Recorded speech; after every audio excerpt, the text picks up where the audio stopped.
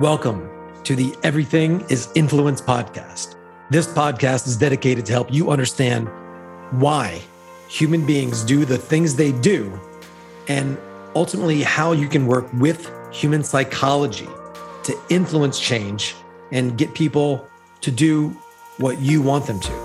Whether this is your clients, your prospects, your kids, your spouse, or anyone you come into contact with, this show will give you the tools of influence so that you can become more, unlock your true potential, and serve even more powerfully than you already do. My name is Eli Wild. Let's dive in. So welcome back, everybody, to another outstanding episode of the Everything is Influence podcast, where on every single episode, we dig into the 4 levels of influence. Level 1, how does somebody influence themselves, their values, their discipline, how they think, their influences in their early years, how they become who they are. And then level 2, how do they see the process in sales, transferring what's inside of them to other people to get them to take action? How do they do that in groups? And also, how do they do that through process of scale, through speaking and stages, in a way that really creates influence at scale to get our messages out into the world? And so it is without any further ado, and with great honor, I get to introduce Moira. How are you? I'm so good. I see you avoided saying my surname. Yes. I was thinking, like, I looked at it, because it pops up here on the screen. And I was thinking, I glanced to Moira and I said, I'm just not gonna say that. So if you could give us the whole entire name. I'll happily will. But when I first started speaking, somebody suggested that I change my name, that people weren't going to be able to pronounce it. And they suggested I called myself Moira G. And I kind of thought, I kind of sound like a rap artist or something. But then as it transpired, as I started on my speaking career, every time I went to go on stage, people would go, Moira Ghallachoir, and I ended up being called Moira anyway. So funny story. But yes, thank you so much for having me here, Eli. I'm really grateful, and I can't wait to have this conversation with you. Yeah. It's speaking of my real name is Eli Will Hyde, Wilhide, but I changed it to Wild just because it's easier, and I love Oscar Wilde, one of my favorite writers. And I like this whole concept being wildly influential, not hiding. Eli will hide. So that's it, and that goes into kind of what we're going to dig in today. In all these episodes, it's about, we get to create ourselves. I remember being years ago at an acquaintance's house, and this guy was like a hippie guy. And I was mentioning that I was going to change my name. And he said that he had a friend, had a 3-year-old child and had no name. It's like, well, it's like he should just get to name himself. He changes his name every week. That kid is probably currently insane, but I thought, what a cool concept. So we get to create ourselves. Super cool. So if you could let everybody know, we're going to reverse engineer as we do on this show, but let people know, like, what are you up to in the world right now? Essentially, what do you do that creates influence in the world? What's your business? What's it all about? So how lots of coaches, consultants get to a certain point in their business and they're thinking, I need to influence more people. I need to get on more stages. I need to speak. Well, I show coaches and consultants and authors how to build a top tier income from speaking super fast. And they can even create a globetrotting lifestyle from that as well if they want.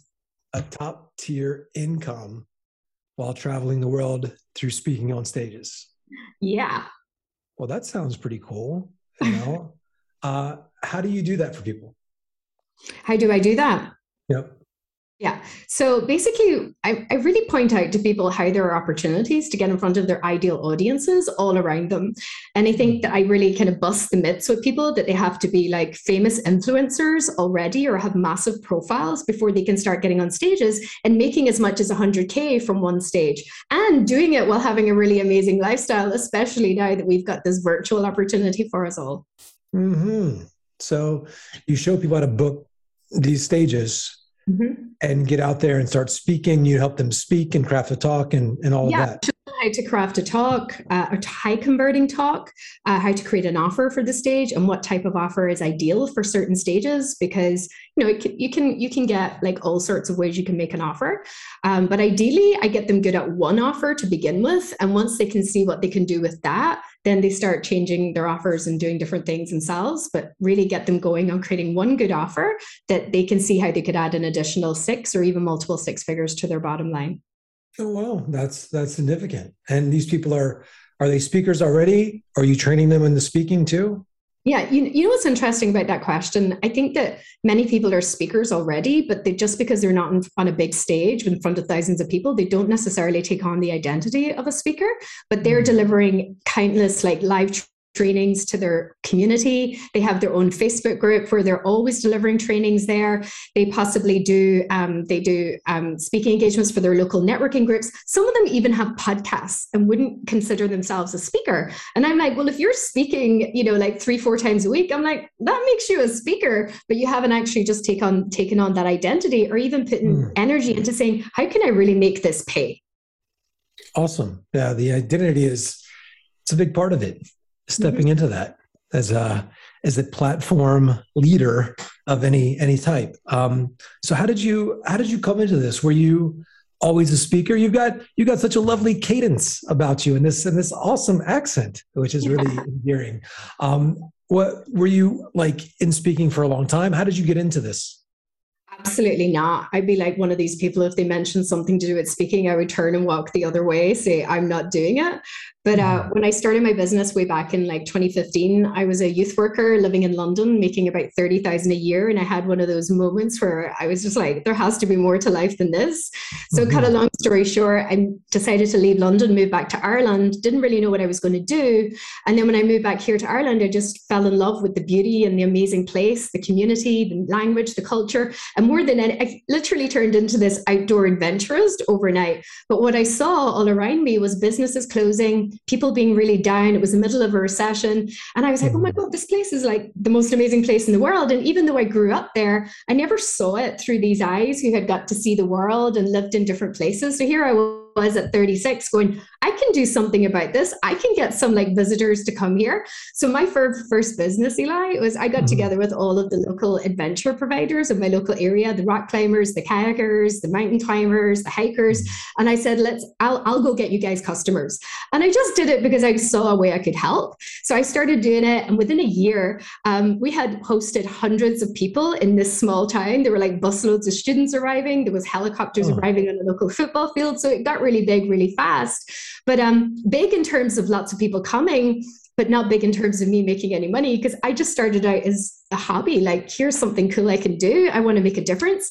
And then when I really sat down and thought about it, I was just like, the questions that I'm getting the most is how did you get those customers? How did you make Mhm. those sales? Where did you find those people? And then I was just like, oh, wow, they don't really know how to get customers. What if I start teaching them how to get customers themselves? And then I ended up with another dilemma because I lived in a really small place. And I'm not joking, Eli, I live in a cottage beside a mountain.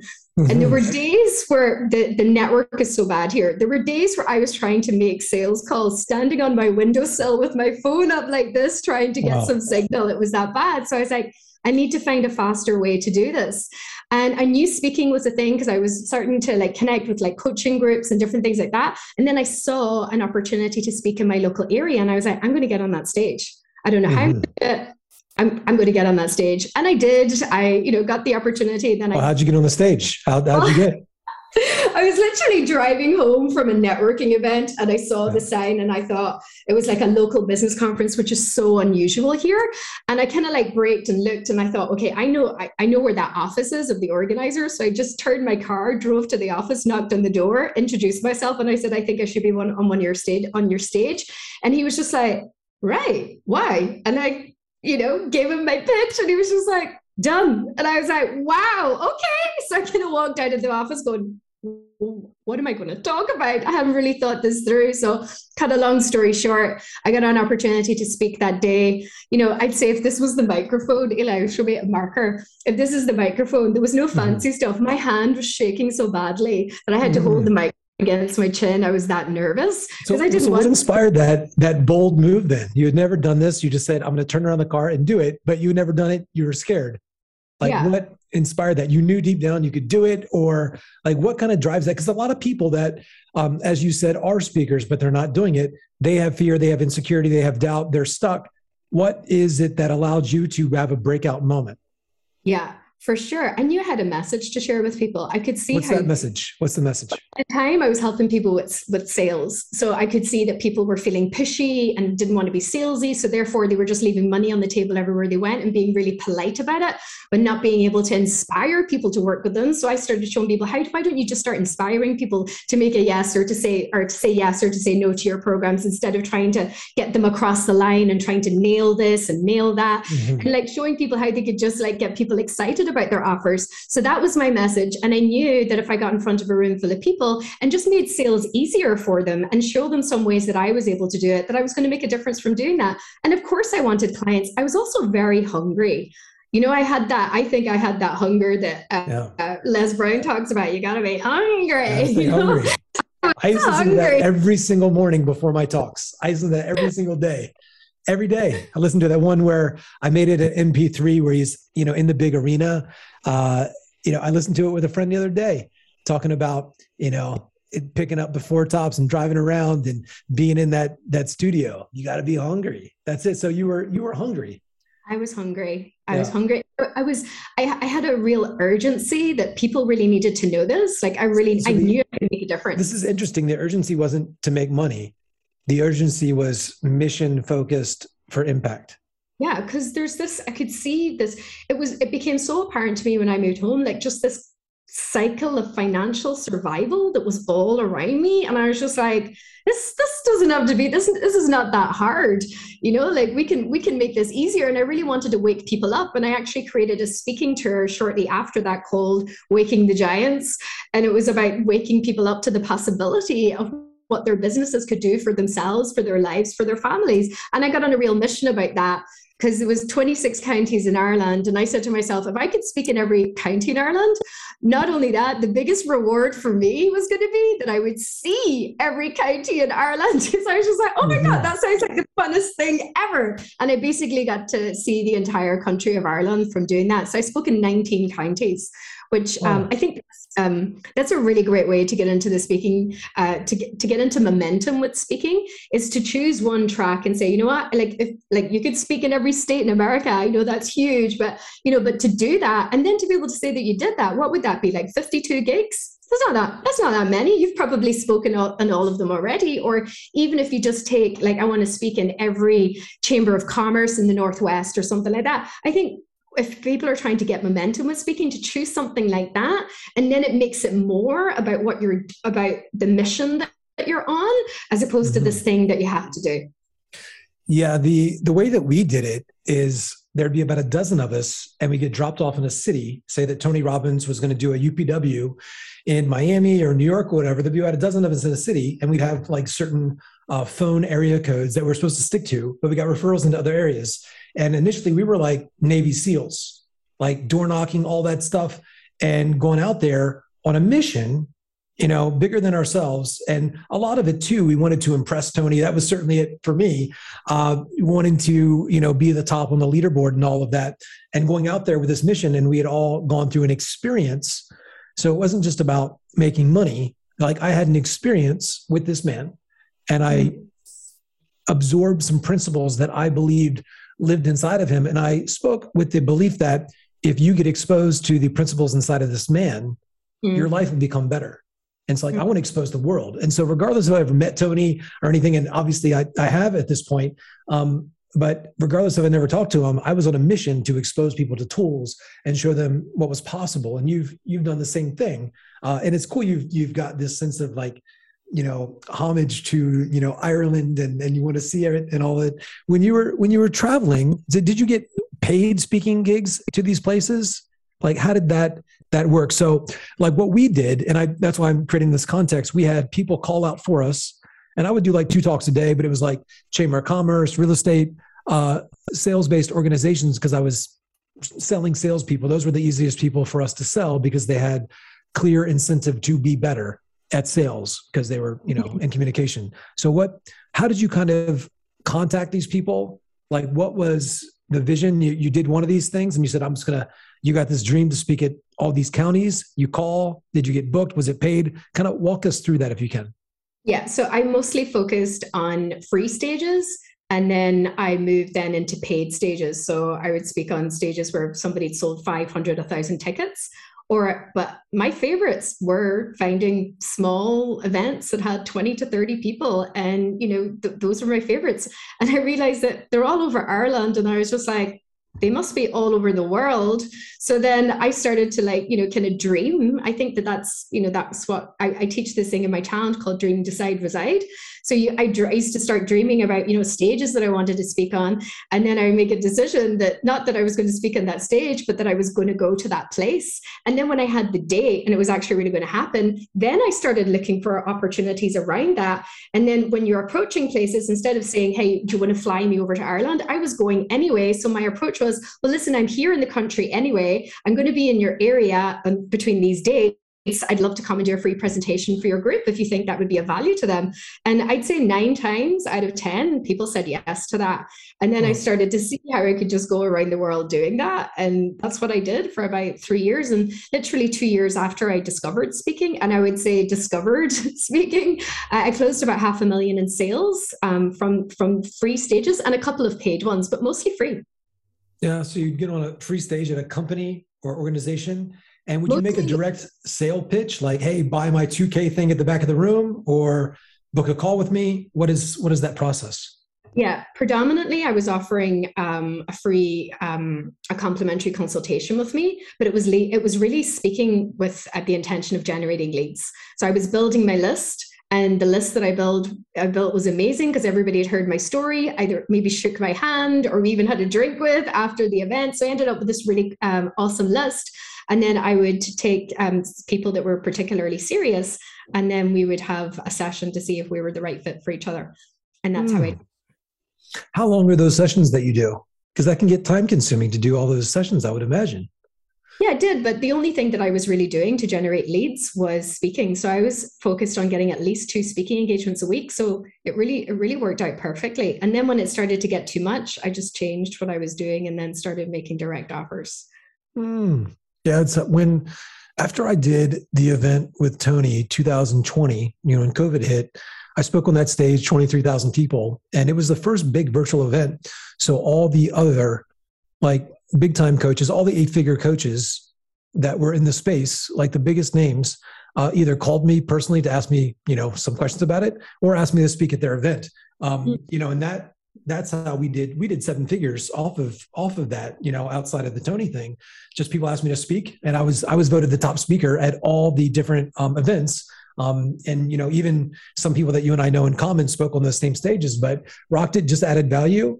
And I did in the middle of my presentation a hard seed where I walk people through how people get in touch with me and how much my course was. And I say, yeah, it's just this, and people get these results. And so people just said, hey, that thing that you mentioned, can I buy it? And we sent them a link, and 7 figures later, I was like, well, that was pretty easy through speaking, but I had a direct call to action inside of a story, inside of a case study, inside of a training. So it's like kind of meta is how we did it. So you mentioned in your talk, and I'm loving, just because I know a lot of people listen to this are wanting to influence a much bigger way, just so they can kind of see the ingredients. You need to have a capacity to reach out to humans that have groups. You need to be able to say some things to them to get booked in front of their group. You need to have a signature talk. You need to have a call to action. You need to have an offer, and you got to be able to sell them. So that's kind of the moving parts. Yeah. Yeah, basically, yeah. And I think that a lot of speakers think that they need to have multiple talks. I used the one talk for almost 3 years because that was my message. Nothing changed, nothing majorly changed other than the stories I was telling about the clients that I had worked with. They just kept getting bigger and better, but more or less. And then I would change. Sometimes people would say, "Oh, can you talk about this or can you talk about that?" I'd be like, "Yeah," but I would do it as in I would incorporate it. I would never change my presentation. And then when I stopped saying, when our organizers, some organizers just get they just want, no, can you talk about this one thing? And I'm like, yeah, I stopped saying, yeah, I'll put a whole section in it. I just started to reference it. So, I'd never changed my presentation, which then gives you a chance to get good at one piece of content. And then I think that that's how real momentum starts. I think if you trying to come up with different topics all the time, you're kind of like saying like, Yeah. who am I today, as opposed to this is who I am and this is where I'm going. I want to see your talk. I Sure. still want to see it. I'll be in London in a couple of weeks, but I'll be over there a lot this year. I'll love to see you live. That's super cool. So what were you doing before you got into this niche? Did you have a business? You were in London, you had moved back. What were you doing before this? Yeah, so I was a youth worker directly before I moved here, and then I traveled for a while before that, and then before that, when I came out of college, I was a door-to-door salesperson. Oh, I did that okay. for like a year. It is funny, What were you selling? What were you selling? I was I would say encouraging selling people on a subscription to a charity that was helping animals or helping people in the third world. And I did it for Mm, a year. And kind of similar, we'd get dropped off in a certain place yep. every day, and we'd have a postcode in the street, and we would go around and we would speak to about 50. I would speak to about knocking about 50, 55 doors, and I'd be looking for like 10 people to say yes out of that. And I What got was your some. pitch? What'd you say? Do you know what you said? Well, it was like, the first part of it was just smile, eye contact, enthusiasm. Like that's all you needed. And I just had that in bucket loads. So Yeah. mostly I just stood on people's doorsteps having what I call the crack. And the crack means having fun. That's an Irish word. It's not like narcotics or anything, but I'd stand on people's doorsteps and just have fun with them. And yeah, I was the top salesperson very quickly. We used to have this bell that we'd ring at the end of every day if we like hit our quota. And yeah, I was seriously ringing that bell every day, and it was so much fun. But I realized Mhm. that standing at all those porches or all those doors, like sometimes the whole family would come out and say, "Oh, let's hear our pitch," Yeah. And you're like, "Okay," and like you would give the whole thing, and then give them reasons to buy and give them reasons to invest. But mostly just having fun with people and getting to know them, and yeah, telling stories about their neighbors. Wow. That's cool. It's a theme in sales training these days. I mean, old school sales training was like be super excited and all pumped up. And that with high ticket selling, I think a lot of people have been burnt out with that. So I get asked this a lot, like kind of how should you be? And I tell people it's like I think being overly excited is not good these days. But at the same time, if it's authentic, like it's a superpower. And I'm naturally an excited person. I get like genuinely excited. And I think that there's this sense of people trying to fake it, trying to fake enthusiasm doesn't work. Also people that are excited trying to downplay themselves. So neither works. It's that authenticity, and you obviously had that. So that was kind of your first sales gig. It was, and you know what's key about that? I think, I believe I have natural enthusiasm, but I have Yeah. way more natural enthusiasm if I really believe in something. And I think Hmm. that's a big problem when it comes to sales, when people don't really believe in what they're doing, don't really believe in what they're selling, or don't believe that what they're doing is right. That if you truly believe in it, that natural enthusiasm just like it's just oozing out of you. And I think that's what sells more than anything. And I think that's a lot of the reason why I sold so well when I was doing those doors, because I really believed in it. I was like a graduate of like social care and psychology and like all about helping people. But Well, then when I got to know the company more, I didn't like the ethics that were behind it. And then I yep. completely lost any interest. I was just like, I can't sell this. I'm done. And I walked Yeah. away. So I think that's the most important thing, and you can't fake that type of enthusiasm because it's coming from your heart. Then, you're truly on a mission. Yeah. Yeah. It's, in companies that we train. And I just posted this last night on Facebook. We took a company from 60 grand a month to 2 million a month. They just hit last month. But it's like everybody gets down, and, a company person like me is like reading over past testimonials, just getting reassociated to why you're doing what you're doing. If you're in sales or just another door, it can begin to get a little bit mundane. When I was even working for Tony, I would be at those events at the customer service booth. And, Tony's, I think, the best. I'm obviously like the biggest Tony fan ever, but some people, he's saying the F word a lot. Some people, get a little hot spot, or he's really intense, or the room's cold. So we get a lot of complaints. And I realized like the more I was affected or infected by those complaints, it would take away my certainty. And then I wouldn't be as good on the next sales call. So it became up to me to manage my focus and get myself associated to the bigger mission. Because if it's just another sales call when we focus on the complaints, because all companies have complaints, everybody in the coaching space, like everybody gets refunds or unhappy clients. Like it's, nobody is 100%. But it's because, and some people are just crazy. Like it could be just the person. And so like it's up to us to keep ourselves fully associated. And so you had this genuine belief in what you were doing. Absolutely key. Did you like think on that every day? Or, I mean, with a charity, it's obviously you have to be connected to it. If your sales aren't like, if you're not making an average conversion of about 20% and you know what you're doing, and it's like, I always like ask my clients, do you really believe in this thing that you're selling? Do you really believe in, the fact that you can really deliver the results that you're talking about?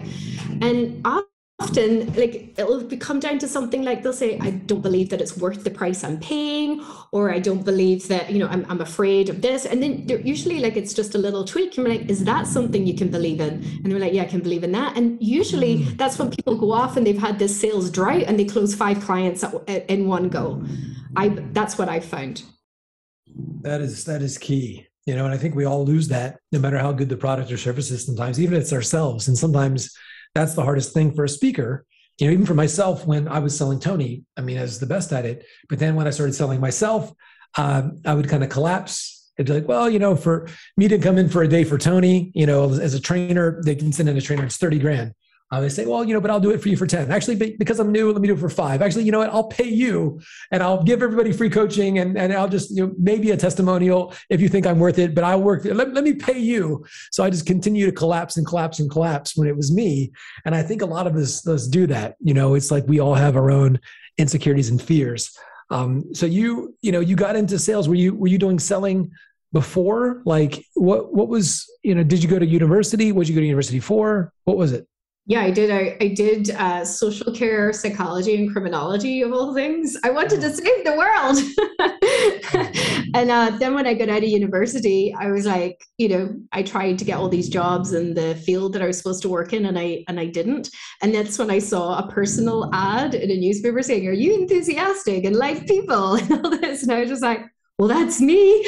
And that was when I got the door-to-door sales job, and they never told me what the job was the entire, and I kept going, but what is the job? And then at the last minute it says, oh, it's knocking on doors. And I was just like, okay. And I didn't tell anyone in my family for like a year what I was doing, and I was driving this brand new car, and they were like, Moira's doing so well, but I was just like, I don't know if I can say that I spent all that time in university and now I'm knocking on doors. But I think more than anything, I was having the time of my life. It was so much fun, and for me that was the most important thing. Yeah. So these 4 levels of influence, it's like how you see influence in the world. But, I want to take a moment and just explore like kind of the level 1, your psychology, because even talking to you now, you're such a light, you're so genuinely heart-centered and enthusiastic. And so fun to be with. Have you always been that way? Like, what do you think? That's just for today. That's just for you today. Just for today. Just for me. I appreciate it. The psychology piece of always being excited. For some people, it's, they do get down. They do get frustrated. Like, what do you do when you get down? Or, even if you're successful door knocking, you don't get 100%. Some people are mean. You do a lot of rejection. Like, how do you internalize that? What do you make it mean? How do you stay positive in the face of adversity? Well, I definitely think whatever I was doing 20 years ago is not what I would do today if I felt like frustrated about anything. But I think it's really important to focus on the things that I love and the things that are working, because I think it's too hard. It's so easy when you get to a certain level of success to just see how the goalpost keeps moving and to focus on what's not working, as opposed to, well, look at everything I've done to get here. So I have to constantly remind myself that, I'm just a girl from a really small town in Donegal who, got this idea. And then, next thing I'm traveling the world, speaking on stages and having the time of my life. In fact, and my business is making multiple 6 figures. Like, that alone is like and there's nobody in my family who's ever done anything like that. So I also have to remember that. And I'm always saying, okay, what is the next piece that I need to learn? What is the other part of who I'm becoming? What is the next thing? Because if I can't reach something, then I think that there's something in me that I haven't touched on yet. And I don't know about you, but it's like at every 2 or 3 months, there's something. So I think that you're especially if your business is growing fast, that you have to keep looking at the things that have worked, why they worked, and they worked usually because of who I was being at the time, not because of what I was doing. Where you're being, not because what you're doing or saying. That's powerful. Do you have a morning routine? What's the first thing you do when you get up? So it changes a bit seasonal, so it does. But the one I have at the moment is like I've created my own version of the miracle morning. Because I love waking up and having like a miracle morning style ready for me to go. But these days it's more reflective and it's more spiritual than it ever has before. So I'm not doing like just like affirmations and things like that. I'm actually looking more at my fundamental truths as opposed to saying things that I'm not really sure that I believe in. Like, what are the things that the opinions I have or the thoughts that I have that are holding me back? I really look at those and really dig into myself as opposed to somebody giving me, oh, just say this over and over again and see if that works, that kind of thing. So I feel like I'm really trying to get to know myself on a more spiritual level these days. And my morning routine is kind of is based around that. And that involves yoga, meditation, reading, journaling, all that good stuff. But it's my version. I love it. What did you have for breakfast? I had gluten-free toast and a boiled egg. Nice. You seem pretty healthy. So when I mention the word sales or influence, how do you see that? What comes to mind for you? Like, what is that? How do you see the process of sales? Like, what is it? What is sales to you? I think that sales is like, finding a place where we can move forward together from. And if I'm speaking to somebody and they're interested in working with me, it's really finding that place where we can kind of take off from. That's what sales is to me. And it's like, they inspire me with the goals that they have, and I inspire them with the possibility to achieve that they can achieve those goals. And that's really how I've always approached sales. And I'm very, if it doesn't feel good to me, as in literally my body doesn't feel good, if I'm having a conversation with somebody, then I'm like, this isn't right. But if it's a hell yes and it's an all systems go, like, we're doing this, or they're going to have to find a very, very, very good reason to not want to do it, because I will really want to encourage them and be their cheerleader to make sure that they get what they want. And that if I see somebody's potential, that they can really do it, like especially when it comes to speaking, because people are like, can I really do this? And then often that's when I get people saying to me like how much they're speaking already, whether it's in their trainings and their podcasts and their clubhouse rooms, all of those things. And I'm like, well, you're doing it already, but they just don't see that. And I'm like, well, how about we take what you're doing already and you get paid for it. And I mean paid. What I love about the free speaking gig model is that people think it would be awesome to get paid a fee to speak. And it's a dream for many people. Like say like Mel Robbins, for example, she gets paid like $55K to speak at an event for an hour or whatever she does. So I spoke at a summit last year that, I was promised hundreds of people, and there was like less than 10 people when I arrived at the gig. And over the course of the last 12 months, that's created 6 figures for me. And, it's like, that's like being able to share with people that this is what you can do. Then like often I'm just like painting a picture for people for their own, for things that they want to do themselves anyway. Awesome. By selling a direct offer or an offer from stage for a call, you've made 6 figures from that engagement. Yes. Wow. That's awesome. Amazing. And so, you are selling now, not door to door, but at scale through events and speaking. And so you've got, a signature talk, and you tell people they can book a call with you. And then what is it you offer now? When you speak on stage, you show other people to book on stage. So it's very meta. It's like, hey, here's how you can do exactly what I'm doing. Yeah. So I've really moved away from that offer probably for the last year. And because, I wanted to scale my business. And as you get, as your business grows more, you realize how much more time you want and how much more you value your time. So now I do a monthly challenge where my offer then on any stage is a ticket to come and spend 5 days with me.